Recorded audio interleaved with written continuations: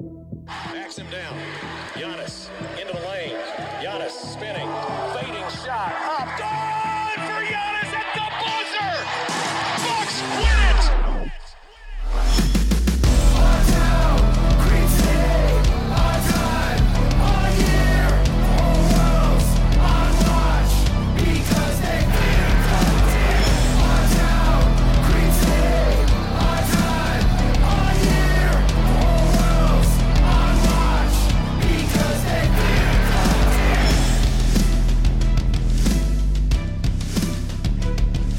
Welcome to Locked On Bucks. I'm your host, Kane Pittman, alongside the founder of BrewHoop.com and longtime voice of the podcast, Frank Madden, for today's episode that is brought to you by Built Bar.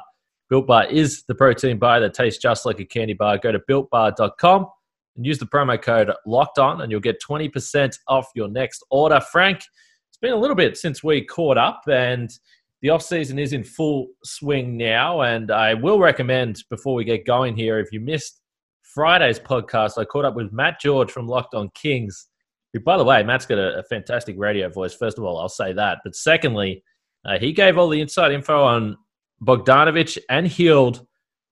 The Bucks rumored or reported to show some interest in Bogdanovic heading up here in the offseason, and he's going to be a restricted free agent. So kind of interesting to see the Bucks start to get mentioned in some of these rumors, reports, some of these players. This really isn't something that we've dealt with over the last couple of years. Yeah, I mean, Bogdanovic is a guy we've talked about since, I don't know, I feel like since you've been on the podcast, basically. I know we talked about him even early last year as a, what type of player could the Bucks target in the trade market last year? He was a restricted free agent now, so at the time he was an impending restricted free agent. And, we've been talking about different ways the Bucks could sort of fill the Malcolm Brogdon shaped hole in the rotation since Brogdon really left. And Bogdanovic was a guy who was interesting in that he obviously is not a superstar type guy that is going to be impossible to get, but it is a guy who obviously is a quality player, shooter, playmaker, and dare I say has he's a really experienced international player as well. I mean, he's only been in the NBA 3 years, but I mean, he's 28 for better or worse. He's basically a year younger than Chris Middleton. Both Bogdanovic and Buddy Hield are both basically 1 year younger exactly than Chris Middleton, more or less. So they're both 28. So maybe not as young as, a lot of people might think those guys are. But yeah, I mean, Bogdanovic is a guy I've obviously had an appreciation for quite some time. And, I think again, certainly, if you have Bogdanovic in games, late in playoff games. Obviously, there's, he is not in obviously in Eric Bledsoe's class defensively by any stretch, but obviously from a playmaking standpoint, shooting standpoint, and just, is he not going to wilt under pressure? I think, we've seen him, obviously not really with the Kings because he hasn't had that chance, but certainly the international stage has been a guy that has, been, I think, ready for moments and, even in the NBA, like he's not a guy who's afraid to take big shots. So yeah, I think he's a really interesting player. And not coincidentally, there seems to be some relationship he has with Giannis. I know Giannis and Thanasis went on and did like a Q&A with him on, I think it was Instagram Live last season, I think it was. So I don't know the full kind of background of sort of that friendship, relationship, whatever. But is it a coincidence that the Bucks would float out an interest in Bogdanovic, knowing that there is something there, some affinity between him and Giannis? Probably not, right? So I don't know. I mean, I'm not sure, what exactly would the Bucks be willing to do? How far would the Bucks actually be willing to go to get a Bogdanovic? I'm not sure that they'd be willing to go to the ends of the earth, maybe to land him. But certainly a guy that I would find interesting, and I would take it as generally a positive that rumor sort of was floated out there. So mechanically, obviously, with at most the mid-level exception, maybe $10 million if the cap goes up a little bit, if it's sort of negotiated to a slightly higher point like it was expected to this year. I'm sure, obviously, as you guys discussed, the Kings, I think, would very quickly match a $10 million a year offer sheet. So The only way you could really get him would be a sign and trade. And then obviously a question is, well, how much are you willing to give up for the, right to sign a guy of Bogdanovic's caliber? Because obviously you don't want to pay him, $20 million a year, right? I think last year I feel like I was always, I sort of thought of him as like, maybe, is he a $15 million a year type player? That probably felt more right to me. But again, now, especially with the uncertainty around the cap and just generally, obviously teams may be a little bit more conservative in their spending, given the losses that a lot of teams are going to be taking. That's obviously kind of a big question is what he'd be worth. I don't know what would you, I mean, you obviously were discussed it last week, but anything kind of you'd want to add as far as your perception of Bogdanovich and his availability or his market value? No, I mean, I think the thing that I've always felt, particularly with a number of players on the Kings, and I've spoke about the Phoenix Suns in this way in the past, not so much now, but going back a couple of years ago, and the Knicks, I just think that there are these teams that there are players that I think in the right environment could really thrive. And Bogdanovich has always been a player to me, as you pointed to, Frank, experienced on the international level. So he's more than just a player that's come to the Kings, a pretty bad organization, and hasn't won a lot. This guy has got experience playing overseas, so I'm not too concerned there. And I do think he would be a guy that would thrive. If you were asking him to be your third option behind Giannis and Chris, clearly he provides not elite ball handling. If the Bucks are going to acquire someone, I still would prefer it to be a point guard. I know we spoke a lot about Drew Holiday, Chris Paul, guys that can really break down defenses, but Bogdanovich still obviously a threat on the outside to the level that the Bucks really haven't had alongside those other two guys, depending on where you put Bogdanovich in the Brogdon discussion, Bogdanovich. But one question I did get over the weekend, and this has all come about because basically, if you're looking at these two guys, Buddy Hield, you would have to trade for him. He signed the big contract extension already. And what I spoke about with Matt George is we sort of just quickly went into it. But he said from a Kings perspective, the Bucks, it's a little bit difficult. Do they really have a package that would be able to beat out a team like Philadelphia, who's expected to show some interest there? Maybe not. Let me jump in now to talk about Roman for a minute, because it can be awkward or embarrassing to talk about erectile dysfunction. Usually we brush it off or blame ourselves, but Roman is here to get you the advice you want and the help you need with no shame. With Roman, you can get a free online evaluation and ongoing care for ED, all from the comfort and privacy of your home. A healthcare professional will work with you to find the best treatment plan. A healthcare professional will work with you to find the best treatment plan. If medication is appropriate, Roman will ship you real medicine with free 2-day shipping. The whole process is straightforward, simple, and discreet. Just go to getroman.com/lockedon to get up to $50 off your first month of ED treatment, a free online visit, and free 2-day shipping. That's getroman.com/lockedon. for up to $50 off your first month of ED treatment. GetRoman.com/lockedon.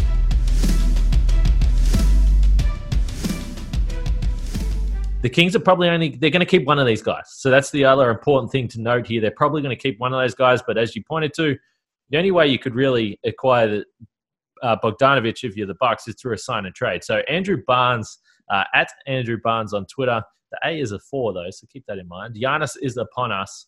Some Bucks fans will probably know this account. He DM'd me on the weekend just asking about the mechanics of a sign and trade. How does this process work? So, Frank, I mean, obviously, you're the guy that I lean on when these types of questions come about to make sure I don't make any mistakes. So, sign and trade. Talk us through how this works. Yeah, so this could have been extremely difficult if the Kings were definitely going to be over the cap. Based on the cap sheet they have, it seems like there's a good chance they would be under the cap at the time that they would make a move like this. And again, if the cap is, swings $5 to $10 million higher or lower than kind of, this year, I don't think the cap is going to, I honestly don't really think the cap is going to go down this year. There was some, I don't know if you saw it, somebody quoted something. And there was some article where it was like, oh, well, if the cap went down, according to, the economics of the league expects this year, it could be, 25 out of 30 teams could be in the luxury tax, and the Warriors tax bill could be $160 million.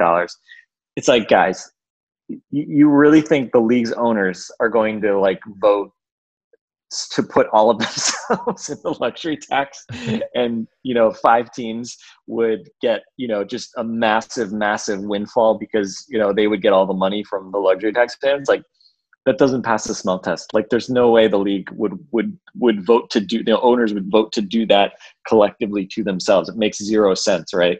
So that's why, again, like, you've been hearing the talk about the league keeping the cap either at the same level or potentially even, I think the thing we heard recently was it potentially being, at where it was expected to be, which was at 115 million for the cap.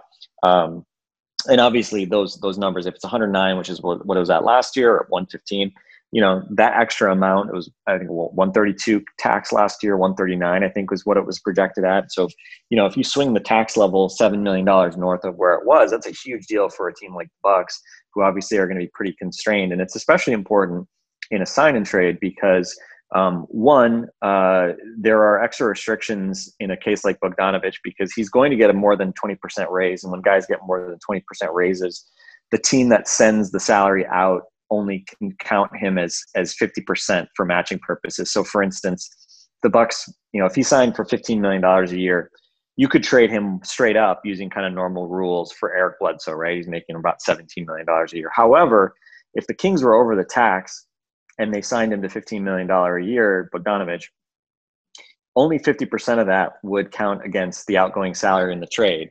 So it would count for $7.5 million going out, and they would be getting $17 million coming back in. That doesn't work. Meanwhile, from the Bucks side, you would say, okay, well, then the Kings need to put in more money. Well, from the Bucks side, it gets treated like the new amount. So $15 million would be what they would be getting in. $17 million what they were shipping out, no problem from a cap perspective. So that's fine from the Bucks side. But obviously, if like as I was saying, wouldn't work from the Kings side if they were over the cap. So it's a very big deal. Every time you talk about sign and trade type situations, look at the team that would be, basically signing the player, whoever kind of the player belongs to, quote unquote, belongs to, right? And look at what their tax situation or cap situation is. Because if they're under the cap, it generally can be very doable because they can take back more money than they send out. If they're over the cap, it can be extremely difficult to swing something that works kind of within the cap parameters. A lot of times you got to have to add a bunch of salary to both sides in order to sort of, basically work within the kind of grace amount, as it were, kind of between what's getting shipped out in and out. So long story short, it's certainly doable. I think you would, right, any trade involving a guard, you assume you start with Eric Bledsoe. And then the question is, do you have to then add Dante DiVincenzo or the first round pick that's coming in this year, or the first round pick in 2024, or some swaps, swap rights, which of course is a little bit funny to think that the Kings getting swap rights doesn't feel like it would ever be very valuable, because it's like, are the Kings ever going to be better than anyone and then actually get value out of swapping first round picks with them? Maybe it doesn't seem as likely, but long story short, yes, it seems doable. He'll probably be making somewhere in the range of an Eric Bledsoe, I would guess. You might say that is too much money for a Bogdanovic, quite possibly.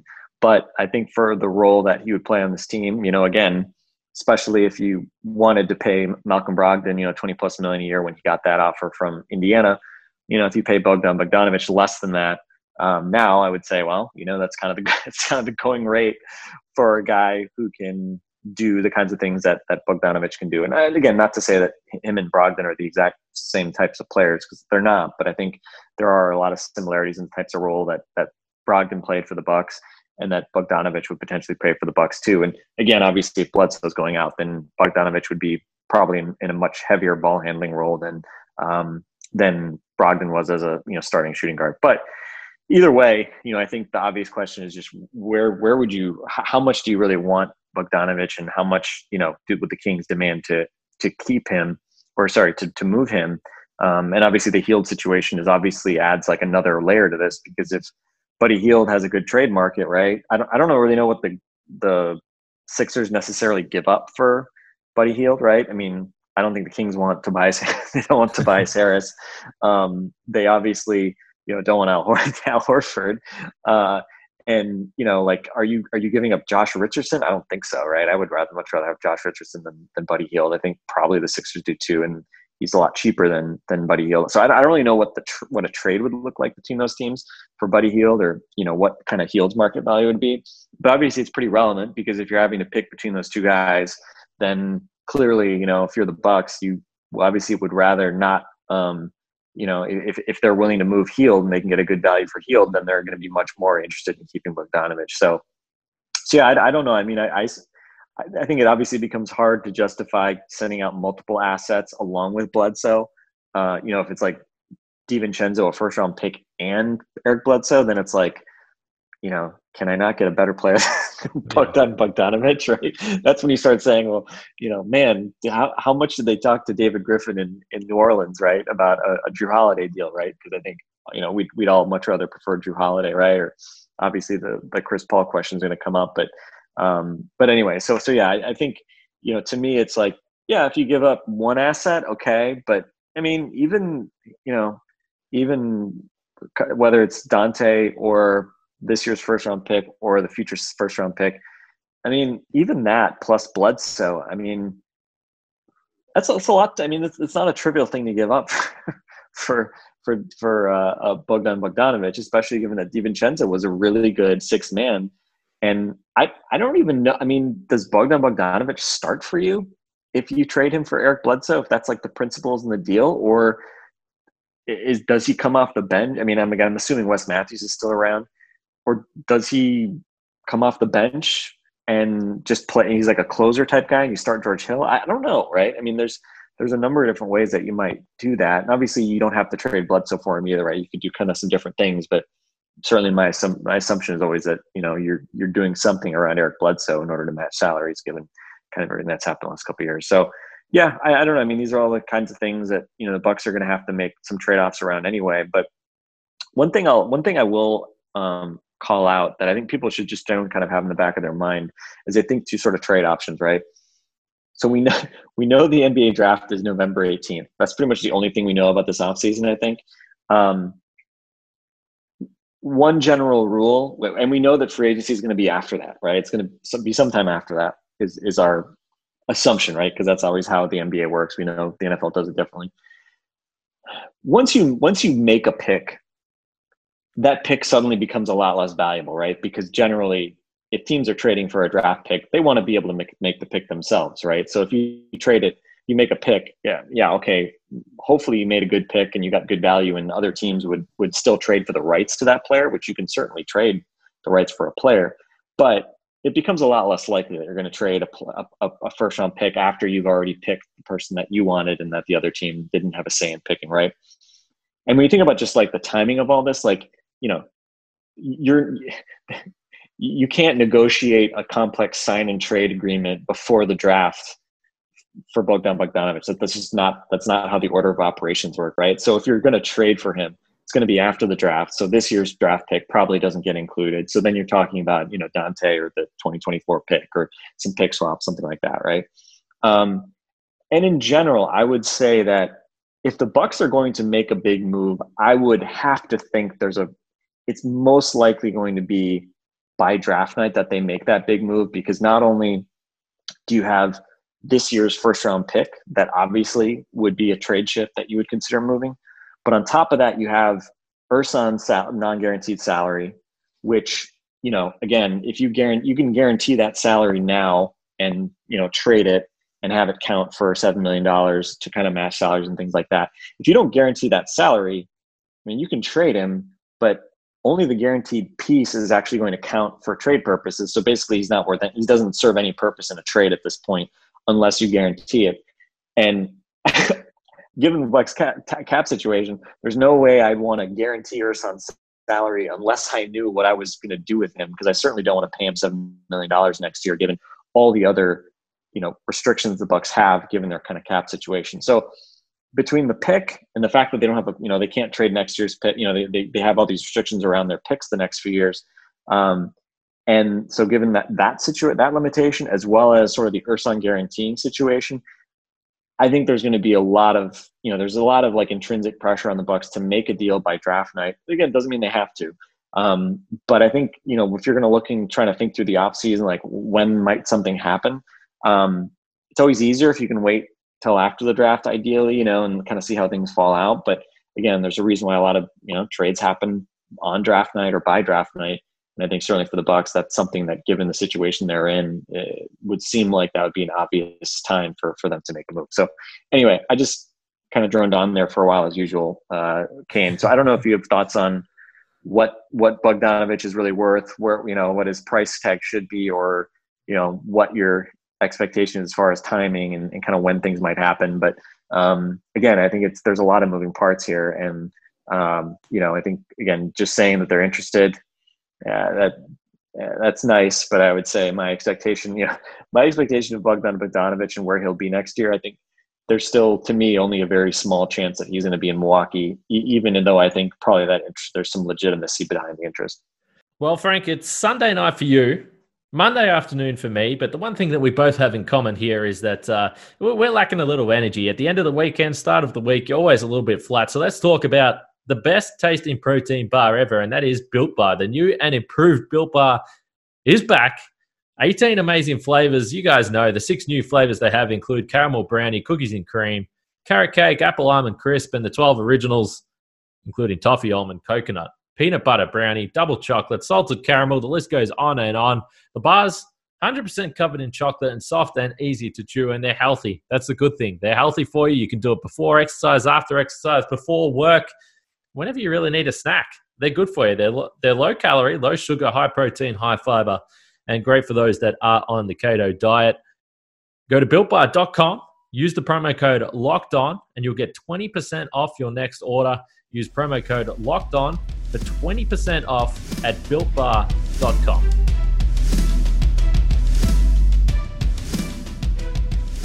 As far as Sacramento goes, whether it is Hield or Bogdanovich, there's no doubt that the Bucks would probably have interest in both guys if they are looking to upgrade at the guard spot. But one of the things that, didn't actually really surprise me, and I will say, and I've said this before, but I think Bledsoe and the value of Bledsoe, I think that they're, certainly within probably Bucks fan circles, there's become a bit of a feeling that you would need to attach major stuff to get rid of him. I don't necessarily think that's the case. I still think Bledsoe would be valued in certain situations around the league, but I'm just not sure that Sacramento is going to be one of those, because when you consider the situation that they have these 2 guards, I was almost about to say young guards. They're not young, but they have these 2 guards, Hield and Bogdanovich. They're probably going to keep one of them. The other one, they're not. And when we brought up potential trades, Matt George was just like, he said, well, we're not taking Bledsoe. That doesn't make any sense for Sacramento. We already have De'Aaron Fox. I don't think that if there was a sign and trade, we'd be trading out Bogdanovich for Bledsoe, because Bogdanovich actually makes more sense to keep for playing next to De'Aaron Fox. So I think that's why the Sacramento situation is really difficult. And I think the important point, and I don't think George Hill is going back to Sacramento. I think that's a safe bet. And the other point you made that I liked was that if the Bucks are making big moves this offseason, which I think we all think they probably should, or they probably need to, for a number of reasons. Obviously, yes, the deficiencies of the current roster structure have been shown up 2 years in a row in the postseason. Also, there's the urgency with the Giannis situation. There's no doubt about that. But I'm just not sure whether I would look at the acquisition of Buddy Hield, who is a question mark in a number of areas. And then Bogdanovich, as you sort of said, well, is he a needle mover? Does he make you significantly better when you lose a guy like Eric Bledsoe, who has won you a lot of games, yes, during the regular season, but has still been a very valuable contributor to the team. So I'm not sure whether the Kings guys, even though I like both players a lot, I'm not sure with what the trade or the deal would have to be, whether you would guarantee that you actually make the team better next year. And I think that's a scary move to walk into if you're the Bucks. I still have that any move with Sacramento significantly behind the Pelicans with Drew Holiday and even Chris Paul with Oklahoma City. So, hey, can I add one more thing, which I should have mentioned too? One more mechanical aspect of a sign and trade. If a team completes a sign and trade, which obviously, as we pointed out, would have to happen in order to get Bogdanovich, they would be hard capped, which, again, when Matthew Dellavedova was technically signed and traded, what was that, 4 or 5 years ago now, they were technically hard capped at the time when they signed Ursan 2 years ago. Yeah. They technically were hard capped because they paid more than the taxpayer mid-level exception at the time. In many cases, that doesn't really matter because you don't really have a means of getting to the actual hard cap level. The hard cap level is not actually the tax; it's actually what's called the apron, which is typically has been around $6 million over the tax level. So this year it was about $139 million. Again, if it was roughly a similar, bump up next year, again, if you had the same tax and cap, you'd again probably be about 139. If you had the projected tax and cap from that was supposed to originally be this year of 115 and 139, then again put it like 145 or something like that. But hard capping yourself actually is potentially a pretty significant thing for the Bucks. Now they don't have any like big name free agents themselves that they need to go and use bird rights on to re-sign, right? I mean, again, with apologies to Pat Connaughton, there's not guys in kind of that category. They could give a small raise to Wes Matthews with kind of non-bird rights, but there's not like, it's not like when Jabari was a free agent, there was that talk of like, okay, are you going to try to give him a bigger contract or something like that? So just kind of keep that in mind too. That's not a trivial aspect of a sign and trade, like the fact that you'd be hard capping yourself. But again, it's kind of just another factor there that could play a role in the season, especially if the cap does not go up or if it was like slightly down, then hard capping yourself in the Bucks situation would actually be a pretty significant thing. No question. And as you sort of said, the Bucks have been in that situation a couple of times in the past, and they certainly work in the fringes. So we'll see what happens. But what about an old friend of yours? You are the leader of the Woodlands. He is going to get paid. Christian Wood, of course, I'm talking about. He's going to get paid some amount of money this offseason. It is kind of funny to think about Christian Wood, and I don't know where you lie on his value around the league, what you think he's going to get paid if Detroit will just pony up the dollars and give him a decent contract. But Christian Wood is an interesting case because I know there are some Bucks fans out there that still lament the fact that the Bucks moved on from him, and then to a lesser extent, Dragan Bender obviously this season, and ultimately both guys could not get any floor time, obviously because of Brook Lopez, but even Thon Maker was ahead of Christian Wood before he was traded as well. So Christian Wood clearly has gone on, played some good games with the Pelicans, obviously had a pretty good season with Detroit last year. I remember writing something about Christian Wood. This is going back after his summer league, and I said it would make some sense for the Bucks to keep Christian Wood at the back end of the roster because at some point there's probably going to be a need for him to be able to play. And with the way the game's trending, a guy that can run the floor, particularly next to Giannis, block shots, shoot the three a little bit, he's probably going to be a guy that finds a way to have some value around the league if he can stick. I think he's certainly done that. I think he's going to get paid. Where do you see the value for Christian Wood? And obviously, as we watch this season pan out and Robin Lopez really becoming unplayable in the postseason, is there still some regret there that Christian Wood could have been still sitting there on the back end of the Bucks roster, probably largely untapped compared to what we've seen in Detroit? Yeah, I mean, I think the challenge obviously for him was always, he's one of the first guys who I think openly modeled his game after Giannis, and then coming to Milwaukee, it became even more obvious that he did that, right? And to the point that Giannis obviously referring to Christian as his son. Right? They had a amusing and at times got a little frisky matchup against one another in Detroit last year, later in the pre-bubble part of the season. Yeah, I mean he's such an interesting player because I mean his the per minute numbers, the efficiency numbers were, I mean, to be honest, pretty off the charts for him last year. I mean, it's kind of hard to kind of pick him apart too much. And this has always been kind of the case. It's kind of hard to like, last year find numbers that say that, oh, he's just a hollow stats guy, or, he's just really not that good. I mean, his RPM, he was third among power forwards in RPM. He's plus 3.53. Giannis was first at plus 10.3, which is the best in the league. And then it was Jason Tatum at 3.87. You can argue he's not really a 4, more of a 3, but then Wood at 3.53 ahead of Kristaps Porzingis and Pascal Siakam. So, there's a lot of data that suggests that he was a legitimately good, and certainly, again, the permanent production numbers were terrific. He only started, I think, 12 games, but averaged 22 points, 9 rebounds, shooting 56% from the floor, 41% from three, 65% true shooting. And, his body of work overall in the season, the guy was just really, really productive. And so it's funny, right? I mean, again, in Milwaukee, would he ever have gotten to the point of being this productive? Probably not, right? Just because you've got Giannis playing, that role, 30 plus minutes a night, maybe barely 30 plus, right? Just given how much he's rested.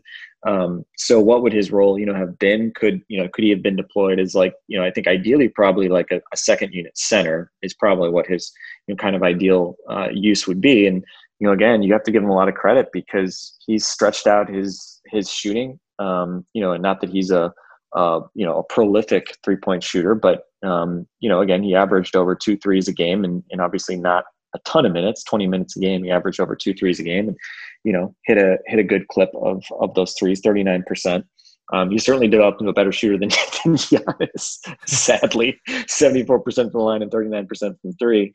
And, he just is a guy that fills up the box score. So, you can argue like there would have been no place that made less sense for him than Milwaukee, just because, again, like he's got that kind of poor man's Giannis game, and, putting him on a team with Giannis just wouldn't have made a whole lot of sense, or, he never could have really sort of, I think, reached kind of his full potential playing behind Giannis. But of course, I mean, we talk about is how, when we're talking about trades and things like that, is how the Bucks lack, those young assets. And so the fact that you had a guy like this who now, I mean, we can talk about what he might get paid, but clearly he's a productive player. And, I kind of reference it during the playoffs, right? Watching, some of the guys that the Raptors have found, in free agency and late in the draft, things like that, and kind of turn them into useful rotation pieces.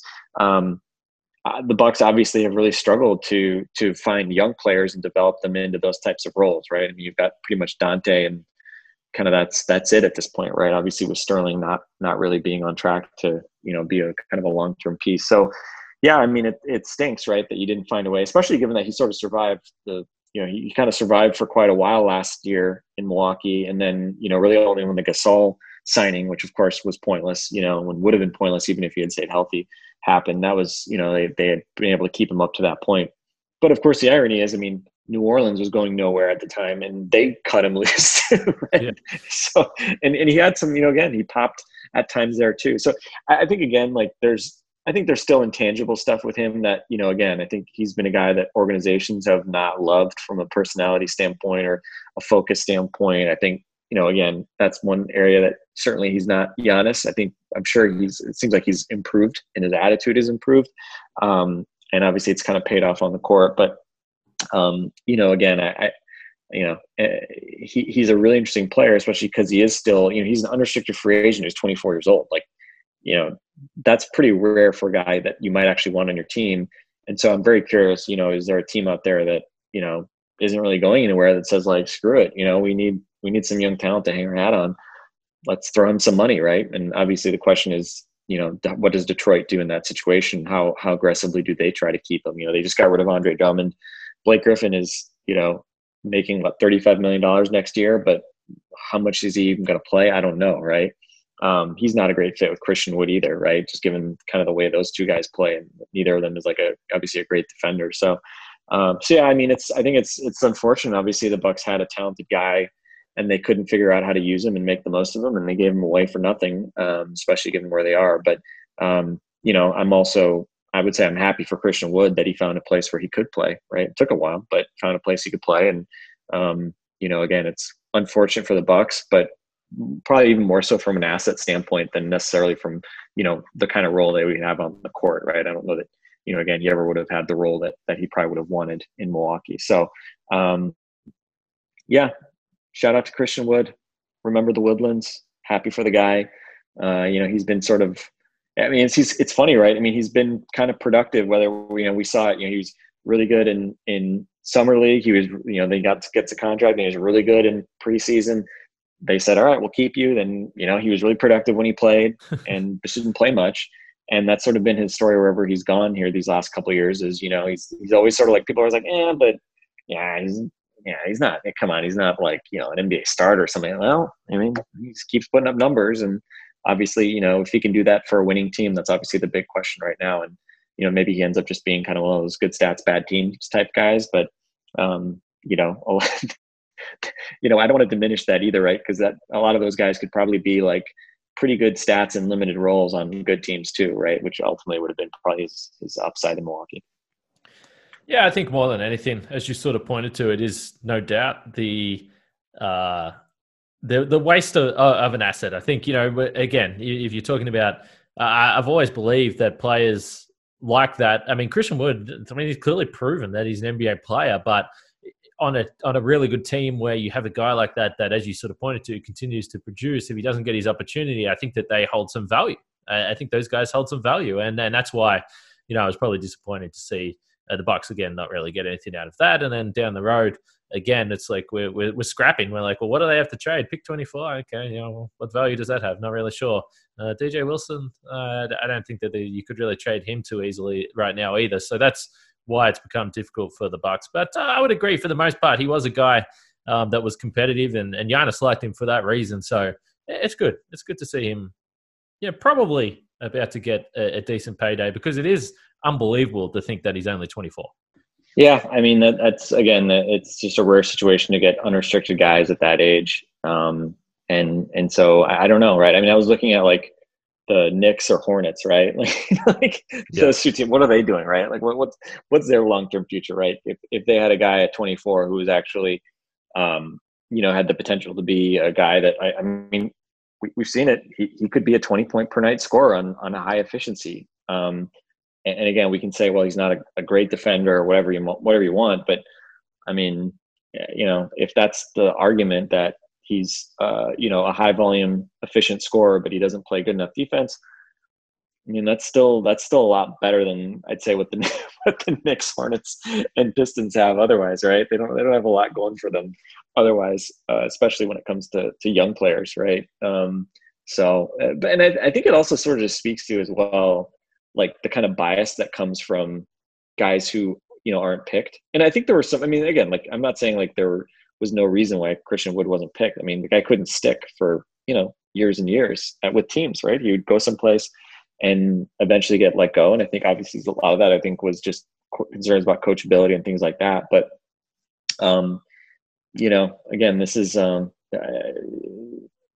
really kind of, be great at building rosters, right? Like he's the kind of guy like the Heat have gotten, right? Like he's kind of that guy who just sort of falls through the cracks. And, like I think there's some similar, I mean, he's a different player than Hassan Whiteside for sure. But I do see some similarities in terms of a guy who had really high potential. Now, Whiteside was drafted in the second round, but guys who just sort of like, never lived up to their early career potential because, again, what was kind of more between the ears, and then, eventually got an opportunity and kind of figured enough out to be productive. Now, I think Whiteside, I'm damning with faint praise comparing my guy Christian Wood to Hassan Whiteside, but it's really rare for a guy to get released, a guy with this talent level to bounce around as much as he has, and then finally kind of figure it out. So I'm rooting for him. I hope it's legitimate and everything, but nothing would shock me at this point. All right, let's call it there. There was obviously, I mean, I could keep going here. There is plenty to talk about. It feels like the off season is in full swing. I'm glad you brought up the Ersan stuff because, originally I think we would have been at that guarantee date or right there if the draft was on the 18th of October normally. So obviously a bit of time there. But I do in general agree with you that if the Bucks are going to do something, we might see some movement here in the next few weeks. So it's going to be interesting. I wanted to talk about the Rockets and James Harden as well. I'm sure we'll get to that at some point, Frank, but it was good to catch up with you again. Yeah, and I think to kind of tie out the Ersan situation, so his guarantee date was supposed to be 2 days after the 2020 NBA draft, which originally was going to be June 27th. Was his guarantee date. June 25th was the original date of the draft.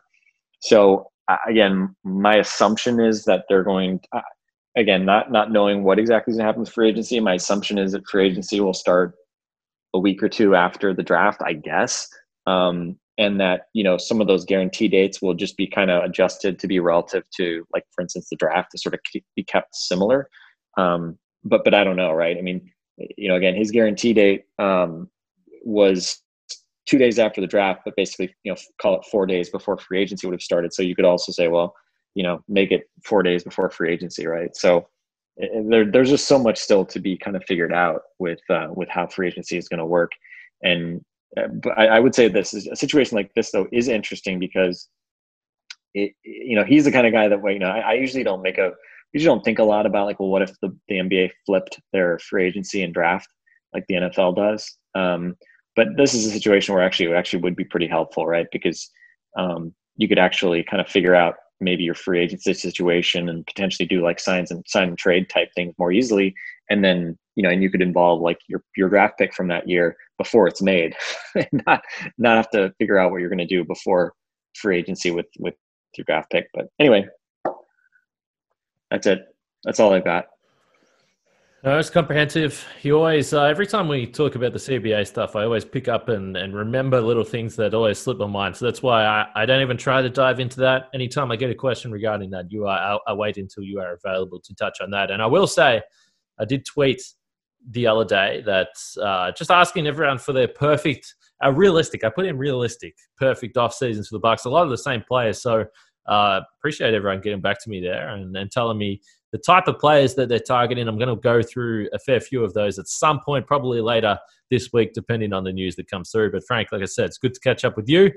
Appreciate everyone jumping back on board and listening for the start of another week. Remember, you can tweet at LockedOnBucks or LockedOnBucks@gmail.com.